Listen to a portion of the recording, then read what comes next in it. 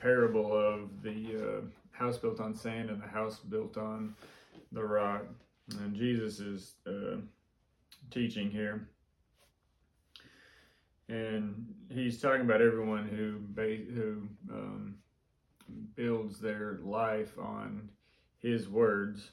He says, the rain fell, the rivers rose, and the winds blew and pounded the house, yet it didn't collapse because its foundation was on the rock. But everyone who hears these words of mine and doesn't act on them will be like a foolish man who built his house on the sand. The rain fell, the rivers rose, and the wind blew and pounded the house, and it collapsed, and the collapse was great. Here Jesus is just telling us that there will be storms. It doesn't matter. He didn't say the house built on rock, nothing ever happened, and the house on sand, the storm came. He's telling you there will be storms in life. That just things will happen. We live in a fallen world, and there may be a global pandemic, there may be a war going on, there may be some problem in your family, and we all have something going on, and at different times. And so it's just important to know that things will come against us, storms will come against us, maybe different temptations, just different things that come, trying times, just whatever. But it just matters what you're building your life on.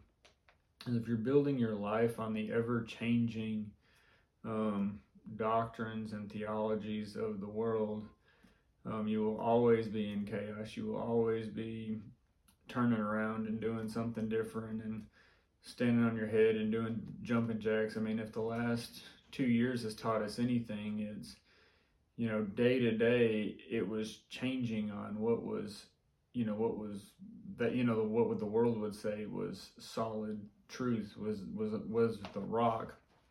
And Jesus is saying that he is the rock, and so we are to build our lives on him, and so we won't be so we won't be tossed about by the winds of change, because the winds are always changing. But when you are built on a solid foundation, that a man is a man and a woman is a woman, when your life is built on truth and justice and love for God, it doesn't matter what comes against you. And you're still going to have things come against you, and things you're going to have to navigate, and things you're going to have to know the signs of the times, and how to navigate and how to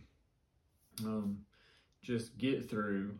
But your life will be built on the rock, be built on Jesus. And no matter what comes against you, and as Jesus even said, don't fear the one who can kill the body, but fear the one who can kill the body and the soul.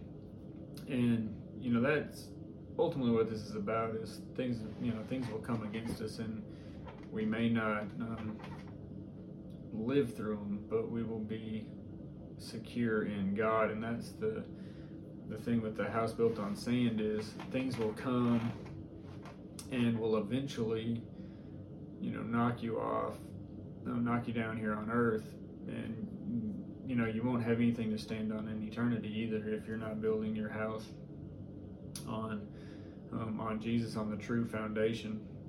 So I just encourage you, put your hope and your trust and your faith in Jesus, and build your life on him. Stand on his word. Ask him to show you how to navigate, what the signs of the times are, and how to lead a godly life.